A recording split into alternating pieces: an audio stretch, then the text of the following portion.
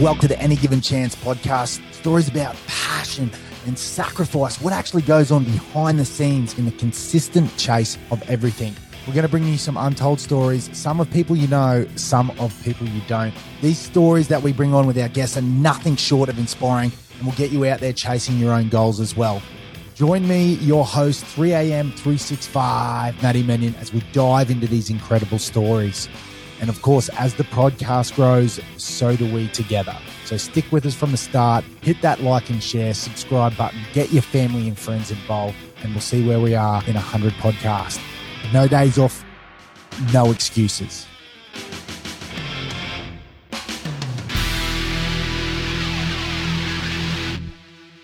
Massive shout out to our sponsor, Squad Athletica. Guys, this training gears, you got the training singlets, the shirts, they've got absolutely everything. They've got the 12-inch shorts, the 16, everything that you need for the running. It doesn't stop there. They've got yoga mats, they've got drink bottles, they've got you covered at all bases. I'm telling you, this training gear is rivaling Nike, it's rivaling Under Armour, it's at the forefront. And the best thing about it is it's right here on the Gold Coast. So support a local business. You can jump over to their Instagram, it's at SQD Athletica. Or you can jump online and check out their shop, Squad Athletica. Go through, select your little things, what you want to buy, new hoodies for winter, whatever training gear you need, and then type in your AGC code at the end, which will give you a little discount. That's AGC in the little coupon code. Can't thank you enough, and make sure you get out there and get in your squad gear. Big shout out to one of our sponsors, Black Rose Barbers. That's right. Go see Liam and the boys over at Black Rose Barbers. They're located on Lakeview Boulevard over at Mermaid Waters, right in between the Good Life and the 7-Eleven. Walk out of there feeling $1,000,000. The boys can cut hair, and he even does the cutthroat razor if you want to feel really fresh and fit on a Friday.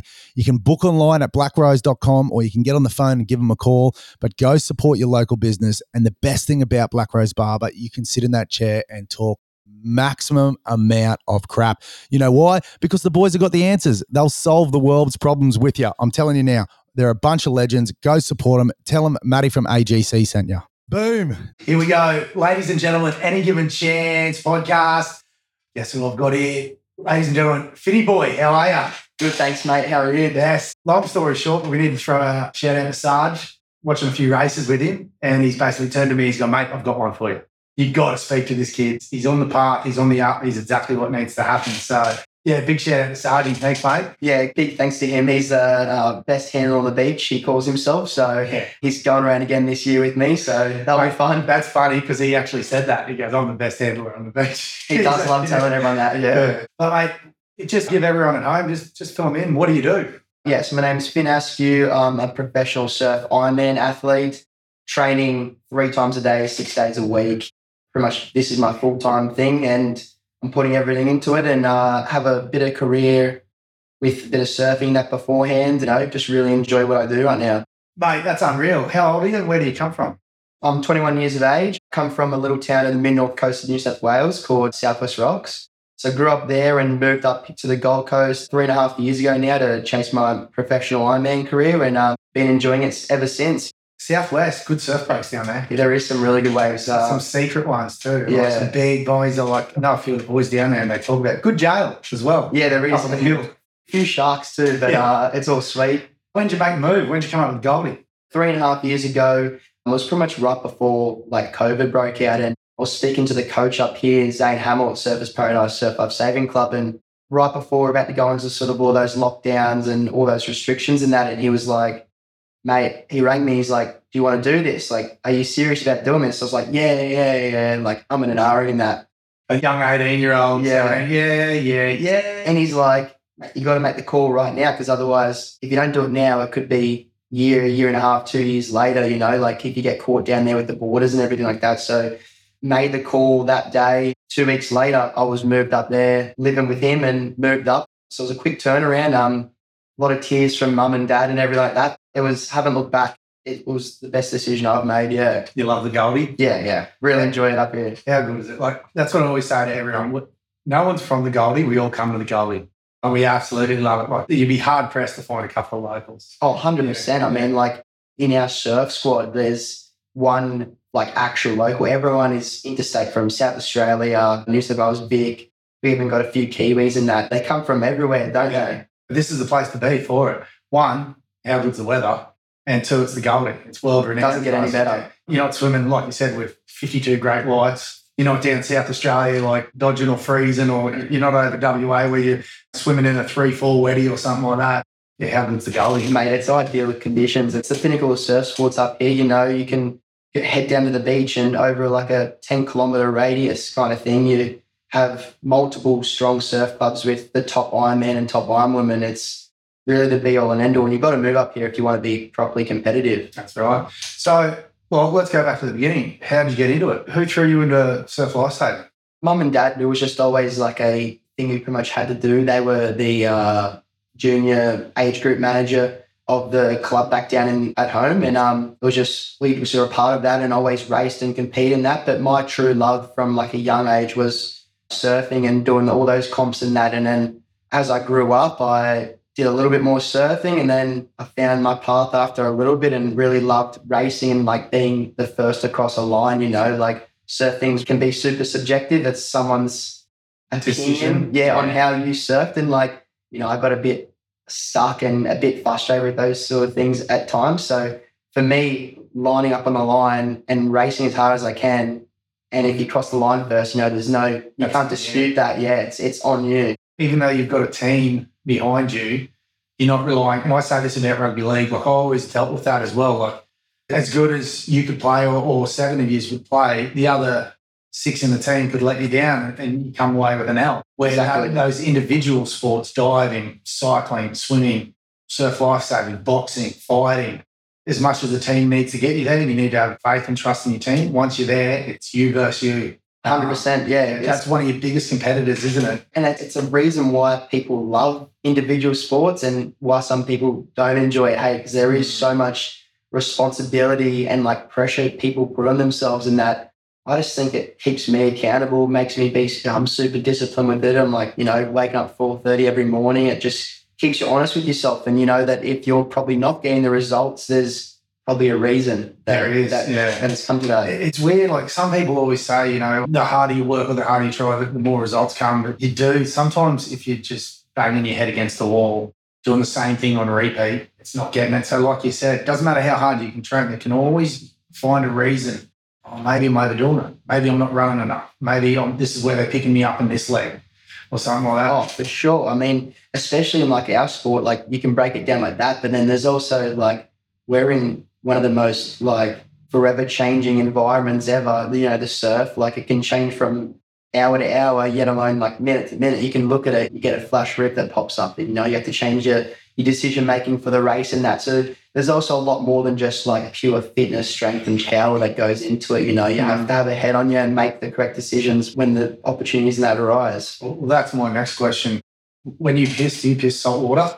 It looks like you've actually been brought up in the ocean in salt water, like must drink it, put it on your wheat bix, everything like that. Yeah. I don't think there's many days where I'm not in the water. I mean, like yesterday morning, I was up at 4:30, swum for 2 hours, and I try not to surf too much through the week when we're doing massive training loads, but I went over Burley Point this morning and I was like, it looks fun. And I was out there with one of my mates and we ended up being out there for way too long. And then that afternoon and then this morning, it had like a massive roll-on effect. But I was like, bit of sanity. I enjoyed it. So it's all sweet. Mate, I found that with rugby league, same thing. I play professional rugby league or semi-professional rugby league, but I was always a surfer. I only went back to it because, you know, it was in my blood. My family come from a rugby league background, but I was surfing until I was 18 and I was like, same as you. I'll do, okay. Someone said, you need to commit now. And I was like, okay, let's go do that. But I did the same as you, surf pumping. I'd go surf for 2-3 hours and then rock up. I'd have to drive down to Redcliffe. Because I was living on the Sunshine Coast and that was the only Queensland Cup team in the comp. We didn't have Sunshine Coast Falcons or Sunshine Coast Seagulls then. And I'd have to get in the car after surfing 3 or 4 hours and drive down there and do a back up session with, you know, 100, 110 kilo boys. And every time I was like, don't do this again. Don't do this again. Don't do. And then blowing a 4-foot pumping. You know, it's bloody tough decisions. That was when I first moved up. That was probably one of the bigger things. Like I was struggling with the training load. Because when I was back home, I did everything by myself. So when I came up, I was training with other people, pushing myself to another level. But then whenever the surf was good, I'd get carried away and I'd end up run down or whatever it was. So that was a big thing for me. I had to learn to manage that, and I'm really good with it now. I just got carried away. That was the first time in a little bit, but I try and save it for the weekend or in a little bit of a down week when we're deloading or anything like that to if I want to go out for a little bit longer than what I normally would. Usually try and cap it around like an hour or something like that. Yeah. Mate, was that a hard decision when you had to make that? I mean, like obviously, surfing just it opens up your lungs. You just naturally fit it. Swimmers are naturally fitter. I remember being the fittest guy in rugby league. We went and did a beat test with swimmers. Boom. They outran us all. And I was like, what's going on here? It's just that lung capacity. Was that a hard decision, to let go of surf and go, look, I'm going to, because this needs 100% commitment. You can't do this 90% because you'll end up at the back of the pack. So being young and having such a love for surfing, did you always go, maybe I'll chase this dream? Or when I was younger, I was always like sort of tossing up between the two. As I said, initially I was like fully like going with the surfing career kind of thing. Then I had probably like a year or two spell kind of thing where I was just like pretty over it and frustrated with some of the outcomes and how I was surfing. I just couldn't seem to put it together like in a heat. So, and I was like, you know what? Like I was swimming like maybe like 3 times a week then. And I was like, I'm just going to go and swim 6 times a week. It was like, it started off at like 4, then I went to 5. And then by like a month in, I was already swimming 6. And then that year, my results, like surf club based, just went through the roof. And I was like, you know what? Like I'm enjoying the training. I'm enjoying pushing myself. Like I want to do this. And then I pretty much just stopped competitive surfing and just started putting everything into this one. So I haven't looked back. I still enjoy surfing. Don't really miss comp surfing at all. I might try and do a few little ones every now and then, but I'm loving my choice. Comp surfing, weird, very weird. Like to get onto the WSL, you have to grovel. Like kick and splash and that until you get to like proper waves of consequence. It just can be so frustrating. Like watching that, and you, like you said, not putting it together, and then you're bound by someone's decision and everything like that. So I can hear what you're saying there. Surfing's a very weird industry. There's so many better surfers than what's on 100%. On WSL. You look at like the US Open that was just on. They're surfing like pretty much a closeout little shorey thing, groveling, weaving all the way through to the shore to get one little last turn in, 6. Yeah, it's mental. And then the CT, they're out chopes or whatever it is, 10 foot. There's a massive difference between all of it. And if they could bridge that gap, they'd probably get like the legitimate surfers, I reckon, on there. But it's difficult. Yeah, we're bound by the ocean. Yeah, exactly. We're ocean men. What do we do? But wouldn't it just be good just 1 year? Just, go on the groin, make it, and then you get chokes, and then you get, cloud break where you get pipe, with a couple of dudes out, you get snapper, or, anyway. It'd just be the best. It'd be mental. I don't know. I love that, like, old dream tour, what they used to do. Hey, like, it's awesome. Well, that's what my only surf hit growing up when I was a grown up, I think, was the 1990 World Championship Tour, because that's all the bids that we had. There wasn't any sabotage or any, Parko videos out yet. So it was watching Gary Elkins and Tom Curran, like Recon Point. And back then it was like, there wasn't 10 stops. There was like 32 stops on the tour. Yeah. So you just look, well, this person was winning here. And I think that was the first year that Kelly Slater actually come on, and they were like unraveling this new 18-year-old Kelly Slater. And he was in France surfing. That's when everyone still had 6'6s. And, but man, shorting it down. Yeah. But man, that era of surfing, you're exactly right. Like it's just so nuts. Like you see some of the old clips on it, they'd be doing comps out G-Land or Mundaka or like anything like that. They're like improper, like pumping waves. Yeah. It even sucks now. You see them like surfing out pipe, and sometimes it's like 3 foot and they're doing airs to get their like proper scores. It's like when you picture it, hey, you want it to be like second reef, 10 to 12 foot, like 20 foot. Everything we had stuck on our wall as a kid. Like, so sick. Man, I remember that one, I think it was a final between Kelly and Rob. Full combo. Is that the high five one? He's come out, instead of ripping a turn, he's just gone bang. Like, so cool. I love that. But that generation is like, it's completely different. Like surfing's like completely different. Anyway, back on board, man. So when we moved up here, you slid into Zane's place, you started training. You said your first like sort of week loads you were struggling with it. What does a week look like for you? Yeah, so our normal week load, we're waking up pretty much every morning at 4:30 in the pool, Monday, Tuesday, Thursday, Friday, swimming anywhere from 5 to 7K, depending on like the season and where we're at and what goals we have. So like if we're doing the Coolangatta goal, we're doing as many Ks as we can through a week. But so we're doing that in the morning, Wednesdays, and I'll just pause you there. On the swimming, what do you guys like usually swim a kilometre? Because I know I run 5 minute Ks or 5 minute 30s. What does it take you guys on a good heart rate sort of base, get it done? Yeah, so if we're doing like a short rest swim session, which is like, we'd be doing like repeat hundreds. So we would normally do them like on a 110 base. So we'll be coming in on like 1.4, 1.5 and just repeating that effort for anywhere from 10 100s all the way up to 40 100s. So where the heart rate's up at here for like a prolonged amount of time. So it's bloody tough. Yeah, right. Yes. Oh, that's me for 50. Yeah. You know what I mean? Yeah. Like dragging me that button, me duck ass just through the water like that. Mate, there's nothing wrong with that. There's a few people that happens to in the squad here. Even me, when you pop, you bloody pop. You sink. I learned that through marathon running, just same thing. Took up running, just COVID. Right, let's do this thing. Got to a 30, in your first event, your 30K up. Yeah, feeling good, tacked onto the full 15 crew. Oh, there's a 4 minute crew up there. Yeah, we're sweet. Push up. 4 minute, bang.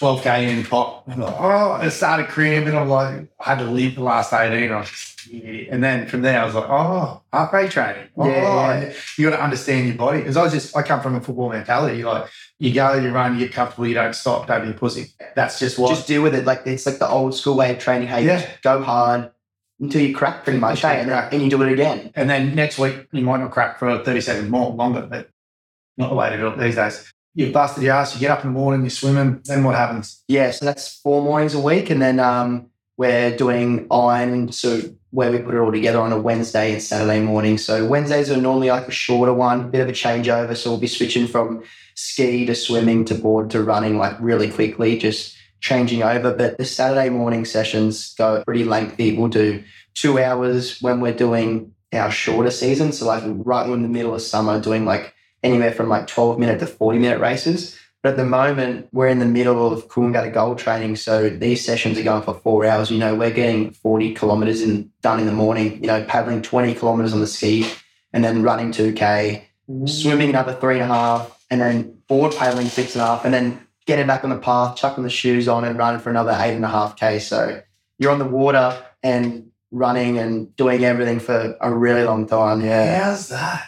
So you'd have to be on point with your hydration, your recovery food.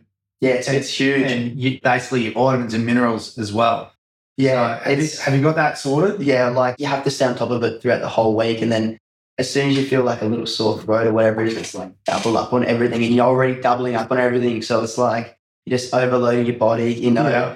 You're pissing out vitamin C, you're just eating it. But yeah, and then on top of that, the afternoons where on the water for an hour and a half, either on a board or a ski, anywhere going from, if you're on a board, you're paddling usually around like 6 to 10K. If you're on a ski, you're going from around probably 15 to 18K. And then throughout the day, with all your time, you have to get in gym and go get some other run sessions done too. So and recovery. Yeah, that's the big one. Listening to Huberman, he's 1 for 1.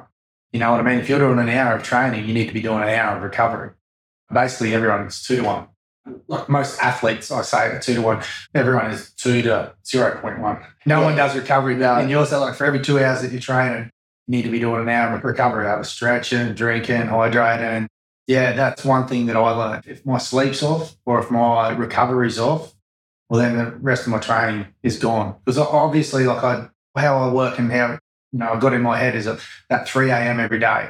I do so many things. So I do the podcast, run a business. I've got all these other sort of deals and stuff going on. Huge workload, yeah. My workload, like time is my biggest currency. But that 3 a.m., and I've said it before on the podcast, is my only 2 hours. Like my phone doesn't ring. I'm on the road on my own. No one bumps into me. I can run wherever. There's no bikers going, get out of the bike lane. Like I'm just going. If I just keep waking up at 3 a.m. and don't do any recovery, I'm gone. And then even though my body clock's set like that, I'm just backwards and backwards. And I could be banging my head against a wall for 2 weeks until I realise, hey, that's what's going wrong. And like you said at the beginning of the podcast, you can usually find something why it's not happening. Yeah, they say it's like you got to put out, which is like your training, but you also got to put in, which is like, as you said, like your hydration, recovery, whatever it is. I like to stay fairly on top of all that. Have like a little deal with a recovery massage center in Miami there. So they give us like free deals with like the saunas and the pools and the boots and all that. So try and get in there like 2 to 3 times a week. So spending a bit in there and getting a massage every now and then. And listening to the body. Yeah, and I also go do chiro, which is like sort of like a chiro and kinesiology. So I'm like, I go there twice a week. So it's just like a little 15-minute checkup. And I basically go in there and be like, my shoulder was feeling like this when I was swimming. When I hit like a 200-meter point, it started aching or did this. Not just like regular soreness, but like, I think you need to have a look at this. And we go in there, tweak this, do that. And, it just allows me, even if it's a bit of a placebo effect, it allows me to think that, okay, I'm doing everything I can to allow myself to train harder, and it makes me train harder, you know? So I get a benefit out of it. How much is it up here? Beating that little man in your head. Everything. Every single day, just like, no, don't put your shoes on. No, don't go. Like, no, just pull up short. No, you've done enough today. No. The one thing that I've found is the more you do and the more you silence him, he'll go away. But if you just leave the door, let him in and come back just like that, as loud as he possibly can straight away. And next minute, all that work to get him like back down here, sometimes it takes me like 2 seconds to show him up. No, we're doing this, we're going 20. Just full discipline, hey? But like if you don't, as you said, if you let it in, takes a while to like ravel it back. Like you got to be on top of it. And it's like just saying yes to pain, yes to that session, yes to putting your shoes on. And then it just becomes just a habit. It's like I got into such a good zone where if I walked past a piece of rubbish, I had to pick it up because I had the little man going, you walk past it, the rubbish, I own you. So I'd have to turn around, go back, pick the rubbish up, put it in the bin. Prove you wrong. Prove you wrong. And then it was getting so bad, like, transitioned into life and that one. I was like getting dishes and cleaning dishes too much. And Ellie was just like, what are you doing? Like, you're not there. You're not a professional athlete anymore, okay? But I just wanted to keep that little quiet. Yeah. And it's such a big play, especially in sport. I mean, how many times have you does that cross your mind, especially when you're like exhausted? Things aren't going your way. What was one of the races that sort of pinpoint in your mind that things weren't going your way and you're this guy's going, okay, save it for another day or something like that? Is there one that sits there? When you wake up early for training or anything like that, you always have it there, hey? It's like you never wake up and go, hell yeah, I can't wait to be in this freezing cold pool, swimming kilometres after kilometres. But like, it's just this discipline, and it's like, I think I read it the other day, it was like, it's pretty much saying yes to what you want to be and not what you want now kind of thing. I can't remember how it was exactly worded. There's heaps of races where the little guy can creep in, Coolangatta Gold's a massive one because it's such a long endurance race. Like, you got to be backing yourself, and it's a long time. So you're in your own head, and you have to be like fully present with your thoughts and not letting them catch up on you, because if it does, you could be ending like your race a lot sooner than what you're hoping for. But and something like that, you have to stay to your game plan as well, because if you see someone go past you, but you've got your strong leg coming up, and then you tack on with him, you're running someone else's race. Yeah. You're not running your race. You're not. And I don't know how, once again, did that in that race that I told you about. Like, where you going? Like, no.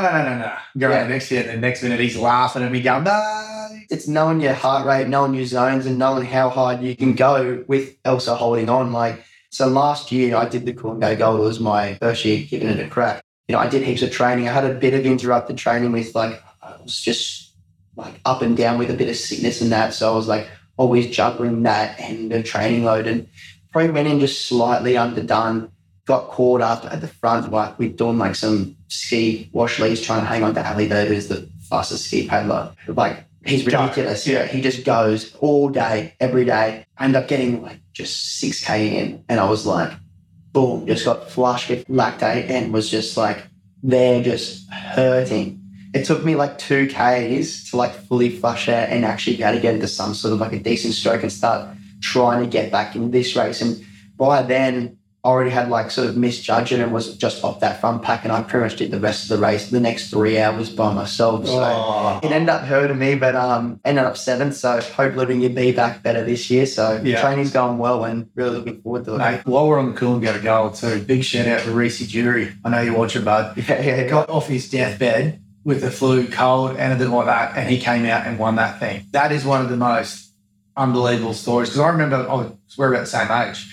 And I remember seeing that, like going, what's So he doing? nuts. Yeah. And then coming out and winning. Like that's all little man in his head. That All head, yeah. It's all head. That whole thing that he did was mentality, like, you're not beating me. And just, I'd love to, like, I just love to have a camera in his brain that day. And just all the thoughts and all the demons that he's going Distracted, through. hey, and just like lay down on the table and have a look. Because he had every excuse not to be there. Every excuse. Like, he legit got out of hospital off his deathbed, still got it done, and took the win. That is huge. Like, I know Ali's had something similar to that, but he's never been on deathbed. But like last year, I remember he torn his calf 7 centimeters, and one other year he was also up all night, had like a massive belly bug, like vomiting, everything, and he's undefeated in that race. You know, he's won it 8 times. It's ridiculous. He's probably one of the best. Also, like Reece Jury, like just saying, no, shut up, mate. We're doing this. You know, like tough it out.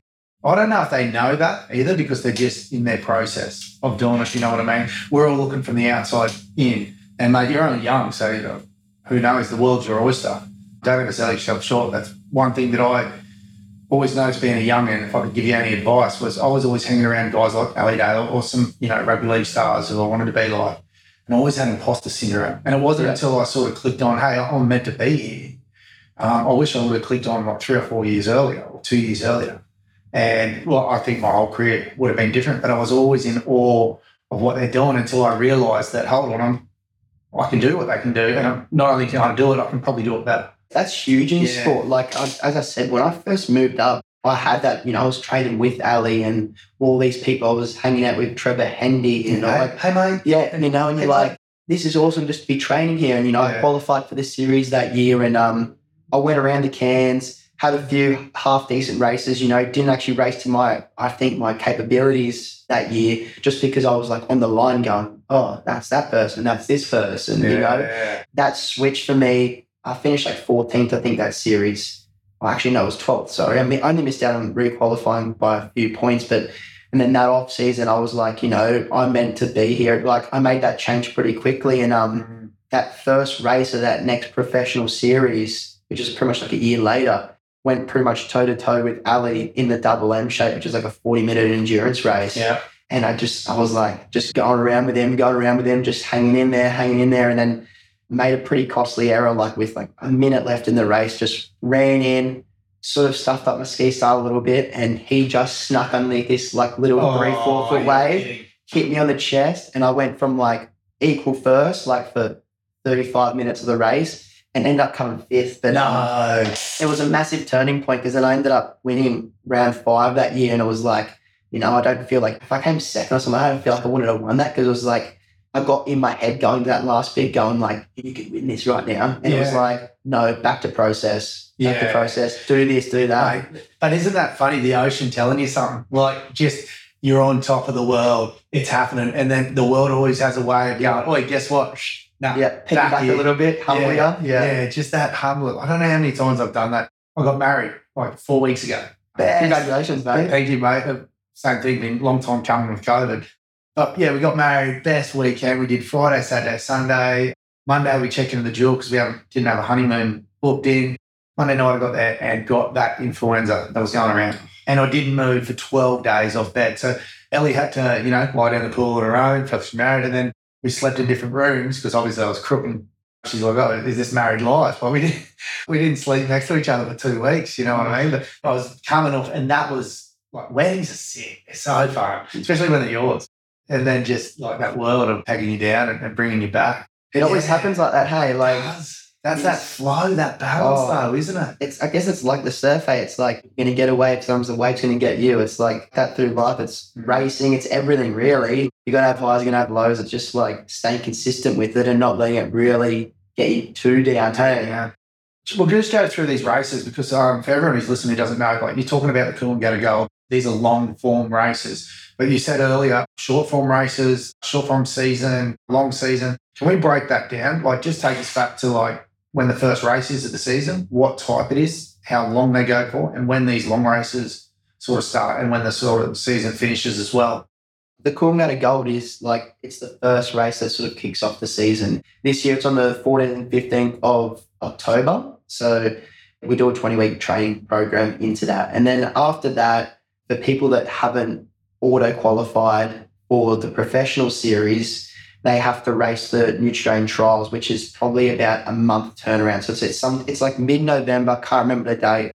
That for them is a pretty intense weekend. So you do 2 days, 3 races a day, and they take the top 20 from the first day, and then they go into the next and repeat, step back to zero and go again. So you have to be super consistent. You have to be really on for the weekend. So you have to be in your head, just knowing exactly what you're going to do. And that races, they vary from a 12-minute race, 15-minute race, and a 40-minute race. So you do everything on that weekend. And then So how long does that last? that's just for that weekend, but then that sort of goes out throughout the whole season, which what we would call like the short course season throughout the summer. So we then will pretty much be racing from December through to February, March, pretty much every second weekend.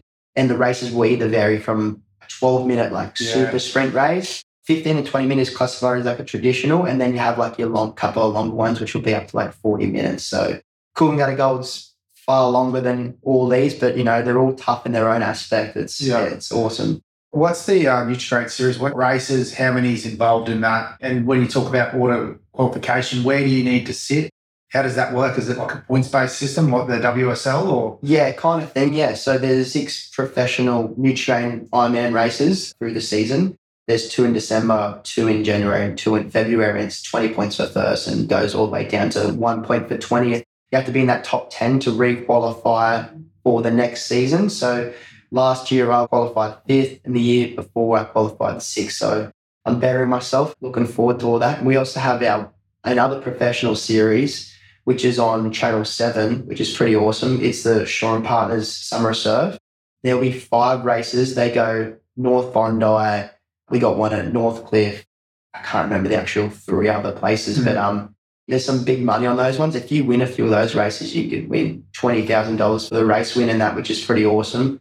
And they're around a 15-minute race as well. So for the dominant amount of our season, we're racing 15 to 20-minute sort of races, and then obviously have a few longer ones, which throws a little something in the mix. So 2 points I want to get back to the prize money there, because it's nearly laughable for a professional athlete. Yeah.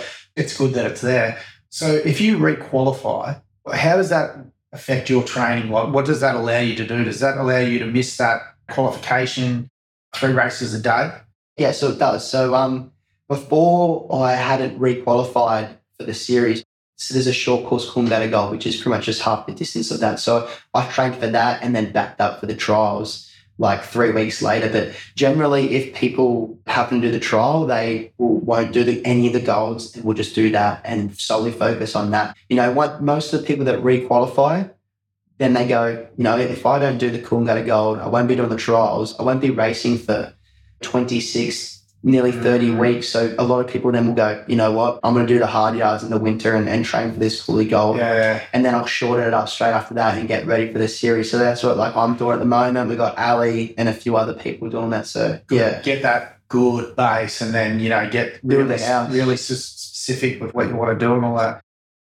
How many people outside, the top 10 trying to get in? Is there hundreds? Is there thousands? Like, talking from a spectator sort of point of view, you don't see behind the scenes like that. So no, yeah, you don't. Yeah, like you have people moving over from South Africa nowadays and New Zealand, and you get a few like Americans and that coming over and joining surf clubs and trialing out, and that we'd have 20 on the series, and there can be 200 boys lining up on that weekend, giving them all. They've all trained just as hard as each other. It's super tight. It's just like whoever's on the day is the best. It's like so it's not like a short season thing, and then they basically go, all right, well done, you guys get X amount of points. It's not like a QS grind. No, it's like you have to qualify for that race. Yeah, and then once you qualify for that race, you have to perform in that race to get points to auto qualify. Yeah. And then you got to go to the next one and start again. Yeah. And then you got to qualify, go through those 3 races a day, and then you got to set up the next day in the main race. Yeah, not for every round. That's for that weekend is for the entire Nutrition Ironman series. Oh, okay. Yeah. But it gets so confusing because you have like multiple series. So there's that one. So you have the weekend, which you'll qualify for the 6 races throughout the season.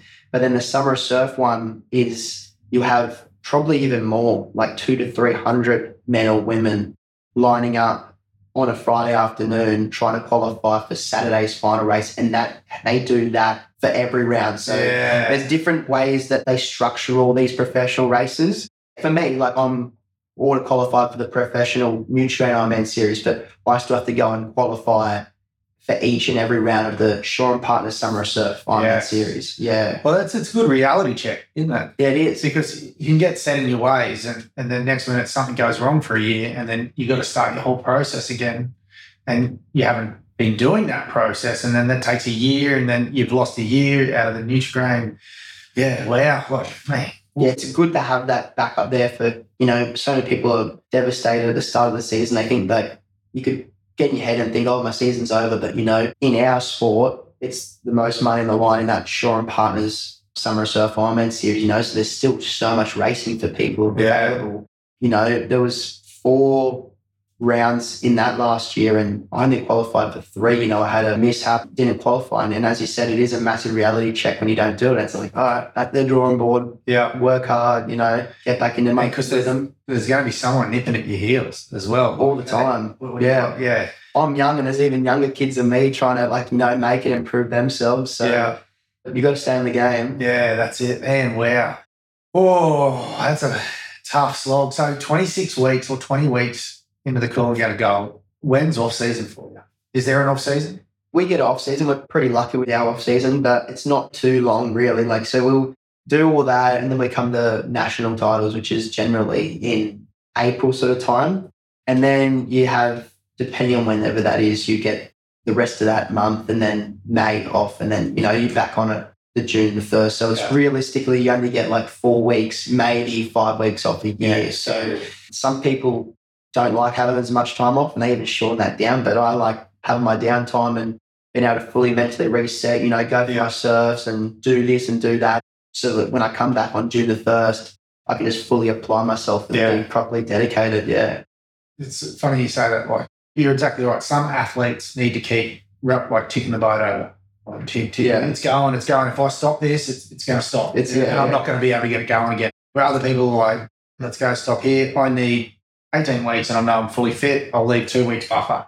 And that camp will work perfectly. Boxers, timing. Yeah. Sensational. They know if they need 8 weeks, 10 weeks, 6 weeks, they know if they can take a fight on 2 weeks. Where, coming from a rugby league background, my progress was made through my off-season. So then I'd hit off-season in front of everyone else at off-season, which would then put me in the coach's eyes.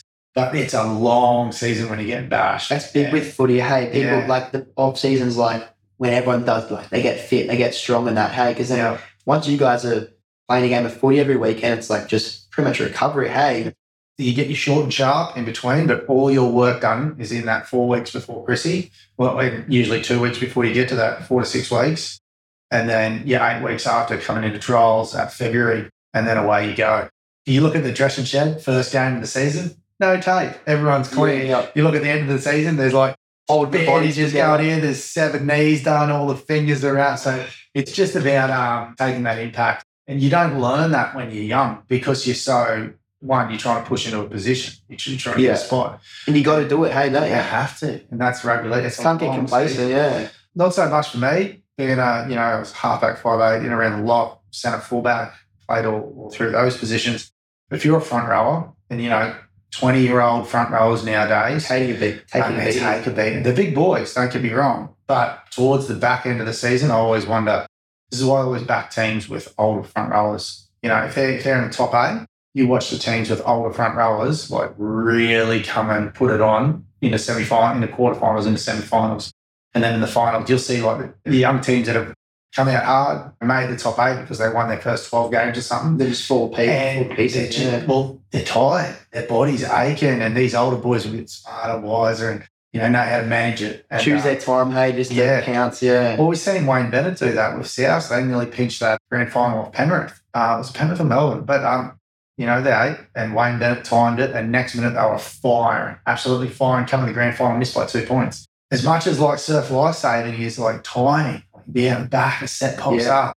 How important is that timing? Timing in boxing, you're half a mil here, half a second there. Yeah, as you said, timing, getting away, but then also timing, peaking, making sure you're fit at the right time, because once you reach that peak fitness, it's so hard to maintain it there. So you've got to You don't want to be peaking now. I want to be peaking in 10 weeks for the cooling that I go and then keeping that through the rest of the season. You know, it's a full measuring and weighing up act. Yeah, it's hard. And you sort of know. So I ran a marathon, but that was the year that was virtual, which was sort of good because they give you a window to run it. I knew I wasn't there. I was like, oh, I'm going to push this out. Give me 3 more weeks. I ended up running my best time. I think it was 3 hours 15. Oh, awesome. Yeah, which is good. Yeah. I was actually 90 kilos. I put on another 10 because you can't maintain that for my body. But I knew I'm not there and it'd be so hard. And I tried to time that, you know what I mean? I got it completely wrong. I was 3 to 4 weeks behind. So it'd be so hard for you within your sport to go, all right, this is going to work and we're going to time it to the day, but then you have a miss that. Or you don't, or it does work out, like, geez. Oh, it's like you sometimes feel so awesome to do like a training block, but then you'll do like your week taper or something like that, and you kind of go into a little bit of a detox, start feeling terrible, and you're like, oh, right, like, what have I done, you know? Yeah.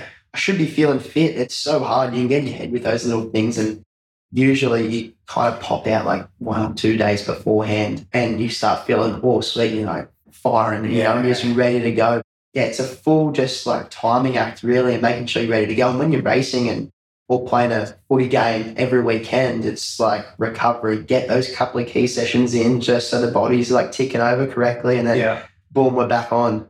Ooh, I love talking about this stuff, mate. It gets me flowing, but let's go run 10K. Yeah, let's go. I usually do after the podcast. I said that at the beginning. I was like, you come out of these things like this, let's go do something. Yeah. It's a bit weird because after this, like, you know, we high five and go, oh, it's good, mate. Yeah. Let's break it down even more. Like, do you have a team that sort of like figures this out with you? Is that Zane? And also, like, what do you do with your food? Like, how much do you eat? Because you're doing a lot of training. You're 21, your body's already burning through everything. It's not like you're a 40-year-old who needs to eat 1,800 calories a day. Like, do you have diet? Do you have foods that work for you? Do you have not? Like, what have you figured out? Yeah, exactly. I mean, like, I'm training that much. I'm a 21-year-old. I have pretty fast metabolism. I can pretty much get away with eating anything I want, which is like, a few people hate me for it, but like, I try and eat as healthy as I can. You know, I'm having heaps of carbs, you know, I'm having heaps of protein, all that. I'm just getting all those dietary requirements and that. Nothing like super specific, like I'm eating this on this day and that, blah, blah, you know, just making sure I'm ticking off all like the basics, you know, the minerals, the vitamins, your proteins, your carbs, all that sort of stuff. I do eat a bit of chocolate here and there and all that, you know, I don't do. My girlfriend's parents own donut time down in Burleigh, so I'm always getting a few of them every week. Just get the calorie intake. Mate, do they have a gambling anonymous like ban me and allowed punk? Do they have one that down there at donut? They probably need one. They need to put me on it. Yeah, I'm on that list. Do not let this bloke in. Do not let this bloke in. Yeah, no. So just do all that, and I used to like drink glasses of milk. Like I used to just love it, like for some reason, and I found out when I came up here, like once I started seeing my chiropractor and kinesiologist, they have like a little bit of like a dairy intolerance. So that's like one of the things like a dairy and gluten type thing. So I'll like, you know, if I'm out, I'll just order it on oat milk, or if there's like a option to have sourdough bread, like I'll have that. But other than that, it's just pretty much eat whatever I want as long as I'm ticking off those big. So you go and, you know, good foods. Doesn't like, as long as it's like your slow release energy, your wheats or your carbohydrates, you get it through that. You're not going, oh, man, 6 burgers and I'm 21, it doesn't matter. Yeah, no. You're sort of choosing your proteins first. You 100%. choose your minerals, like, okay, this is what I need to eat first. And then if I'm still hungry, well, there's no restrictions. I'm going to run 20Ks tomorrow. Yeah, I'm like going to top up with that. Yeah, heaps of bananas, like heaps of red meat, pasta, rice, all that sort of stuff. So you seen my cooking? No, I haven't. I'll do some steaks. All right. Oh, mate, I'll love that for sure. Mate, I've got the smokers going. I've got everything. I love cooking. You should do that on the podcast. That someone comes out with the steak with a massive rat and just go at it. I got Steve Woolley and I've got a couple of boys at the end of one, but I'll bring one at the beginning and we'll sit back and start doing That'd be hilarious. Yeah, it'd be good value. But yeah, that protein and that red meat, it just really, that helps your body recover as well. Oh, for sure. So what about, are you topping up with any supplements or anything like that? Or what, actually, there's a good question. What's the rules and regulations within, you know, the Nutrient Super Series and that? Because I know being in the NRL, like, if there was traces, you can't get protein that's mixed in China. So because they mix the same thing as 20 other things and there's traces in it, next minute it's in your body and as this comes, knocks on your door. So. Oh, exactly. Yeah. I mean, it's like any professional sport now. It's got to meet ASADA's requirements or WADA's requirements. I can't remember which one it is, but changed it 7 times. Yeah, so you got to go and whenever you get a batch of whatever it is, protein powder, this or that, you're meant to go log it into the things. So like, if for some reason you did get caught, they can go back and trace it back and go, oh, right, okay, they changed this, you're not actually responsible for that. But I have a sponsor called Amazonia. They're giving me they give me some protein and some greens and everything like that. So like I top up with that. Yeah. Amazonia, it's like this vegan products. Spell it for me. Amazonia. Shout out to Amazonia. I've had like whey ones before, but as I said, with that like dairy kind of thing, it was like, it would make my belly feel a little bit funny. So I found like that the vegan side of it, like, nowhere near vegan at all, but like it digests and like my body processes a lot quicker than anything else. So I'm getting the benefits like really quickly and when I actually need it. So I'm finding it really beneficial. Yeah. I've seen this brand out there and that, big shout out to them as well.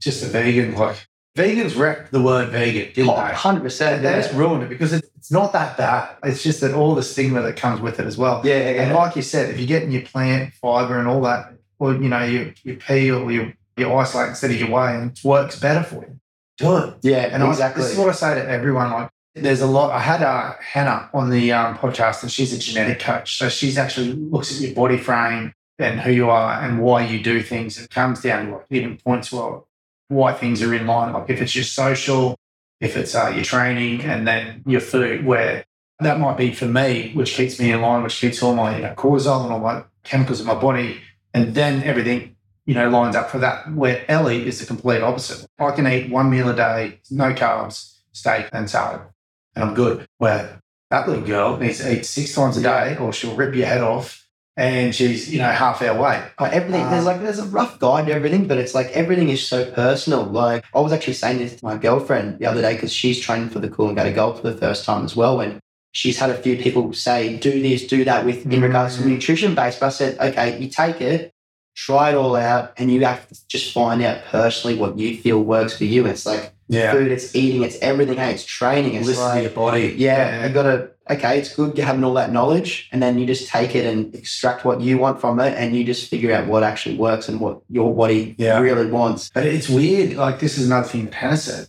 As our bodies change and your genetics, what's going on now, you'll do that for the next 4 years, and that's your system, and you know it works because it's working for you right now. Next minute, your body changes. Or that's something else. And then it's not working again. And you're like, why isn't this working? Like you're on the cups of switching between these body types or these prototypes. So, and for me, because I've done exactly that. I've had every single diet, every single protein put into me, every single supplement, every single bit of creatine. Oh, do this, do that. Because I was I was 73 kilos ringing wet surfing. And then I went back and played footy. And people were like, if you want to play footy, you got to eat, got to beef up. You need some weight. So I ended up playing about 83 and then, around 88 kilos, 90, which isn't big. It was towards the end there. I got my man strength and that, but when I was a grommet. But all those things and all those testings, throughout the just throwing whatever into my gut and all that, I realised that that's the most important thing, listening to your gut, getting that microbiome, getting that healthy and happy, and the right stuff into it, and then that transitions into your thoughts and brains. It's huge. And your little man and your training, and it just basically stems from there. Exactly. Yeah, you can just get on a roll with it. Like it's massive listening to your body. It's with everything. When you have massive workloads like we do, you're always like teetering a little bit like on sickness kind of thing. You're almost like nearly unhealthy. You're like that healthy, you're unhealthy kind of thing. So it's like always like, how am I feeling today? Do I push it? Do I pull it back slightly? Because if you just run yourself in the ground every day, it's going to catch up to you. Yeah. You only maybe get like a 2-week block, 2 weeks good out of a 6-week block that you've done. Yeah. So it's like picking your sessions here and there and knowing when to go. Do you have something out with your coaches? Do you have like a catch-22 word feelings? You get back and go in the basket with vegan. It's just, but it's honestly like if your coach asks you like, how are you feeling? Like, 5. Or a number score of 6 or say, I'm 9, let's go. Yeah, so all of our coaches, Zane is really onto that. So he'll probably call me like once a day and he'll go, hey mate, how'd you feel this morning? How are we going to go about this afternoon? And most of the time, we're just like going at it. But, if I go feeling like this way, they'll be like, okay, cool, rock up. We'll take it easy, or maybe, we're going to focus on skills today. Instead of going for a 10-kilometre paddle, we're going to do a few little ins and outs through the break and focus on skills and do something completely different.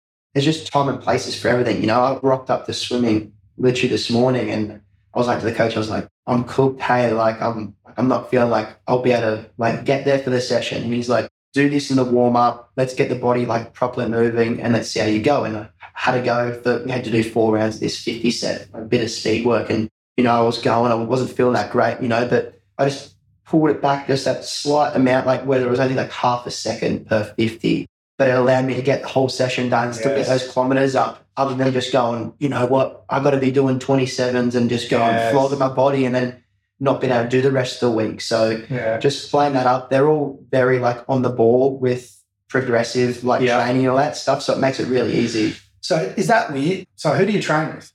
In the mornings, I swim with, we have a surf squad. It's a combination of like some Northcliffe girls and us Surfers Paradise boys. We train at Bond Uni under the guidance of Chris Mooney. Do you know Kayla McEwen, the backstroker? Yeah, so he's her old coach, and Cole Samuelson, who's the other coach on the side there. And those two take us through a lot of hard sessions every morning. So well, not only that, but who's the surfers? Like, do you Zane Hamill? So the blokes that you train with, do you compete against? Yeah.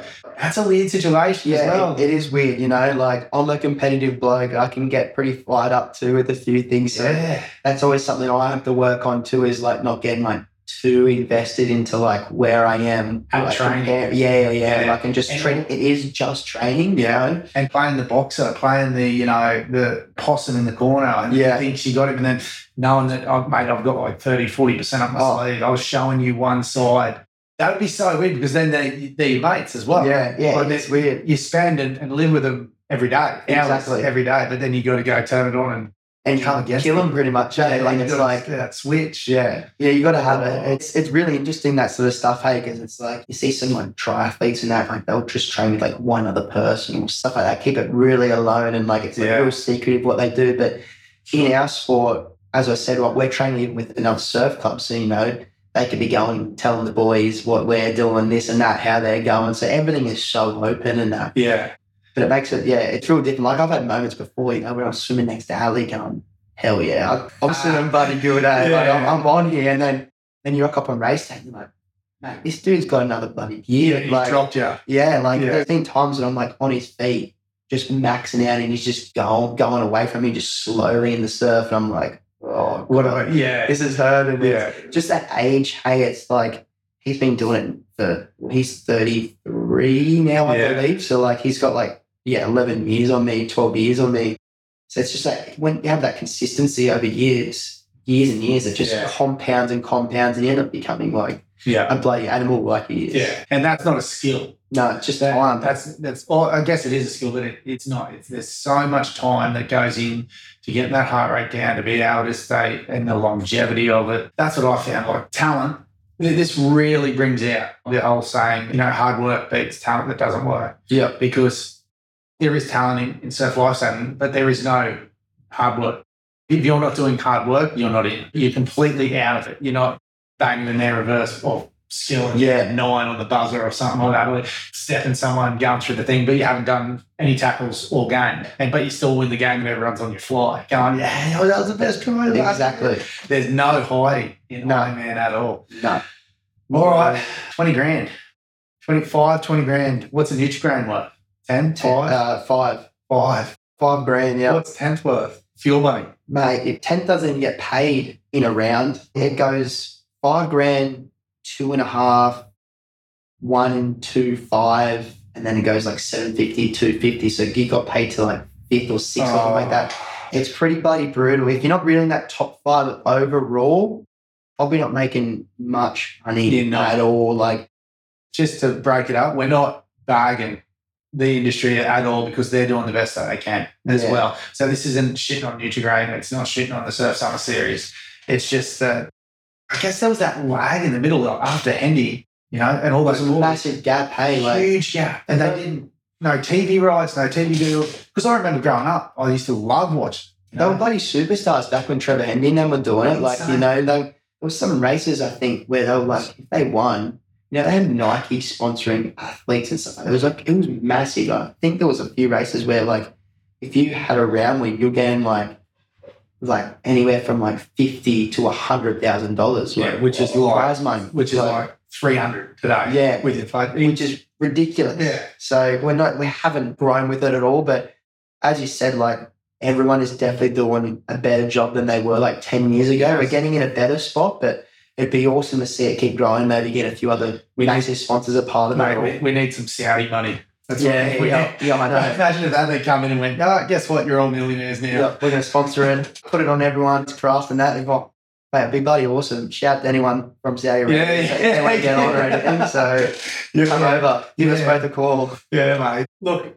like I said, like it's just a dedication lifestyle because the money's not there. It does set yourself up for other things in life, just with discipline. You can translate these skills that you're learning now. They might not be work skills, but these hard work skills. And I always say this, I found that transition after rugby league or after, doing that, like, what do I do? Like this, I've sold my soul into this identity and now I don't have that anymore. What do I do? And it took me a few years, but I was just like, I just repeat this process with the next thing that I apply to something else. Yeah, exactly the same process. And whether it was business or building or this podcast, all I do is get that process, do it in. Do 2 hours of social in the morning, do this. This is training or this is game day for me. And I love it because I get to speak to amazing humans like you. But then I just go back and keep chipping away and process. Let's put this out there. Keep at it, yeah. Learn about this. Oh, okay, that's not how you do hashtags. Like, like it's a weird for an older man to like learn that sort of thing. But I just found that it's just repeat process. Yeah, literally. It breaks down just that all the time. Hey, like, but it's so funny you said that, like finding like so many athletes like finding what they want to do after their career. Like you see so many people like struggle with it. Hey, and like you almost want to start like thinking ahead, like what do I want to do? Like, I'm not doing uni or anything at the moment. I just wanted to go fully in on this, but I've always said to mum, like as soon as I find something that I'm passionate about or want to do and I'll actually able to apply myself. Where's the income coming from? Yeah, so predominantly like it comes from, I have a few sponsors. So Surfers Paradise Surf Club Saving Club, they pay us to be ambassadors of their club. So it's not just being an athlete. There's a few other things we do on the side, doing school visits and teaching. Like there's a whole bunch of like a little checklist and that we tick off, which is pretty cool. But then Shore Partners in Race One, Surfcraft are my two other big sponsors, and then I have Oakley and that to throw a bit of product in there. But your brother's a Queensland rep. Oh, really? Yeah, Hayes Manuel. Oh, sick. Yeah, so if you're not getting enough, let me know. Yeah, I mainly do with Bo Emerton. Oh, yeah. Oh, I'm thinking of it as well, though, too. Yeah. But getting enough to just sort of get by. And my mum and dad, I'm not living with them, but I'm still like, they're still helping me out, to keep pursuing this dream and that. So best parents ever, and the best sponsors ever, whoever backs me. So it's awesome having that support. Yeah, it goes a very long way. Well, doing your workload and then trying to work as well as a trade. You can do it, but like it's one of those things. It's like you pretty much got to go fully in. Like the people that are at the top of the sport and have been for like a long period of time have dedicated every hour of their day to doing this. Whether that is they have you up at 4:30, whatever it is, and then training, doing your recovery, doing your run, doing your gym, and then maybe it's like having like an hour nap or something before thing. These structures and that is so hard to like completely. Have a full-time job and put everything into the sport. You can't. You got to go fully in on it, otherwise it doesn't work. And then you'd be pissed off if you're doing that and you're like, oh, well, I'm now not achieving my goal. So it's that's exactly right. Imagine if you come second, like 12 times in a row, and it's do your head in. Oh man, it do your head in. But I can't live with that. I prefer to just go. And hopefully people, some good sponsors and that along the way, just keep and see the journey and want to be a part of it. Yeah. It's like... Well, that's what this is about. That's what Any Given Chance is about. It not only just shouting out to listeners and anyone who wants to come on board and help or is in the surf industry, every little bit counts. We spoke about this before, we raised $1,000 to get Liam Pope over to America to do a camp just for a GoFundMe. And it's all marketing and it's all, getting people on board.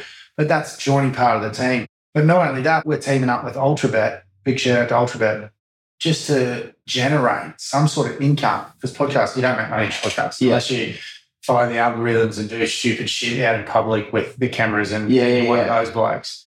But with their sort of money, then we can like distribute it as well. Yeah. So this is my plan with podcasts, like get it in, get those sponsorship monies from each and other directions I'm putting out consistent content and it's flashing everyone's eyes, their branding's everywhere.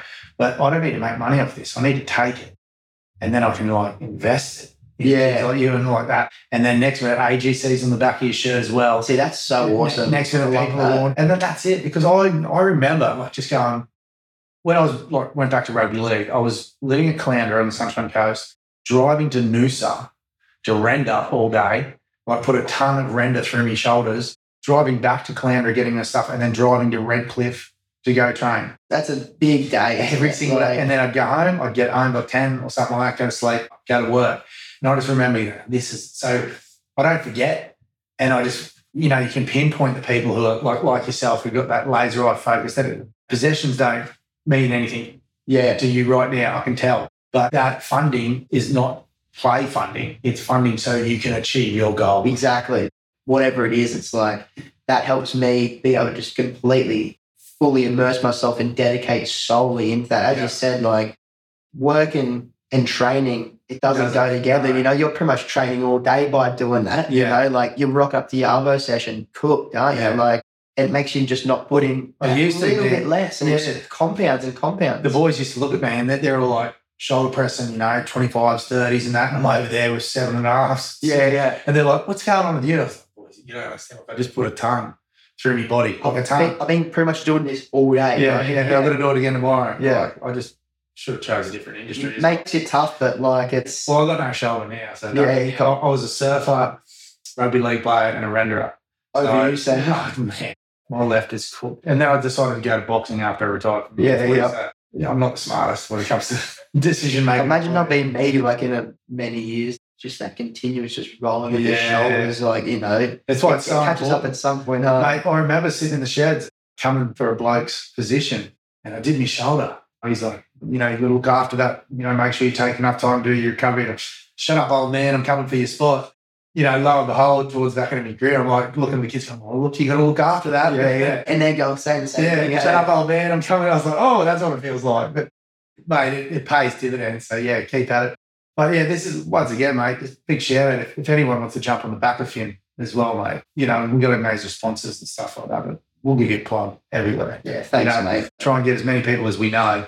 And that's what this is about, building a community that people trust the Any Given Chance podcast. Yeah, it's awesome. Trust in bringing out people's stories and trust, that we'll do it the right way as well. So yeah, because you haven't ever seen that really on any other podcast and that. So I think it's really awesome the way you got about it and that. So yeah, and like to catch on, and our goal is, like I said here at the beginning, do 100, and it's just everyone, and we're on the Gold Coast. Everybody's got a story on the Gold Coast. They do. It doesn't matter if it's like the meter mates, like down there, they've got a story how to come to the Gold Coast and end up being a meter mate. I guarantee it'll be unbelievable. Oh, it's all interesting in their own way. Hey, like it'd be cool to just get like a massive checklist. Say, I want to get this person, that person, blah blah blah. Well, we're working on it. It'll be good, mate.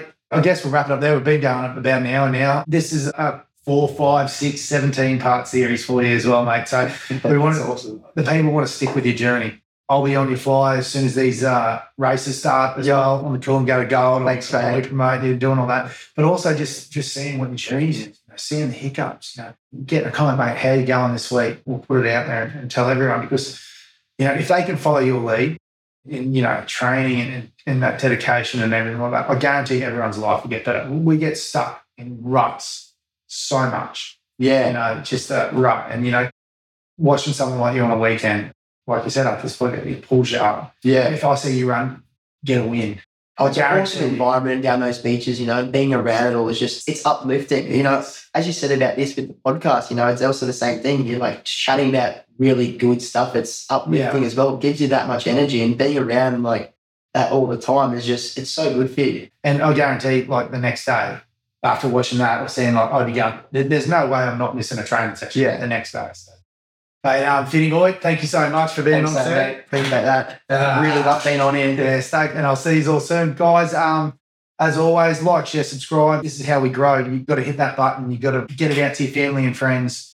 And, of course, if you know anyone, good story, or miss it, send them through. That's what we're here for. So, all right, I'll see you all soon. Woo! Wow, that was the Any Given Chance podcast. I hope you enjoyed it as much as I did. Now, if you want to see some more action, head over to our socials and give us a like, share it, subscribe. We're on YouTube at the Any Given Chance podcast and on Instagram and TikTok at Any Given Chance. And if you can hit share and subscribe, it'd be much appreciated as we grow. Plus, we're always looking for new guests. So if you know someone in the midst of it battling a good little bit of adversity or someone who's been successful, message us direct. We always check out inbox. And of course, if you want to check out old episodes, repurposed ones, you can jump over to our website, which is anygivenchancepodcast.org. Thanks for joining us once again. I'm your host, 3am 365 Matty Menyon. No days off, no excuses, and I can't wait to catch you on the next one.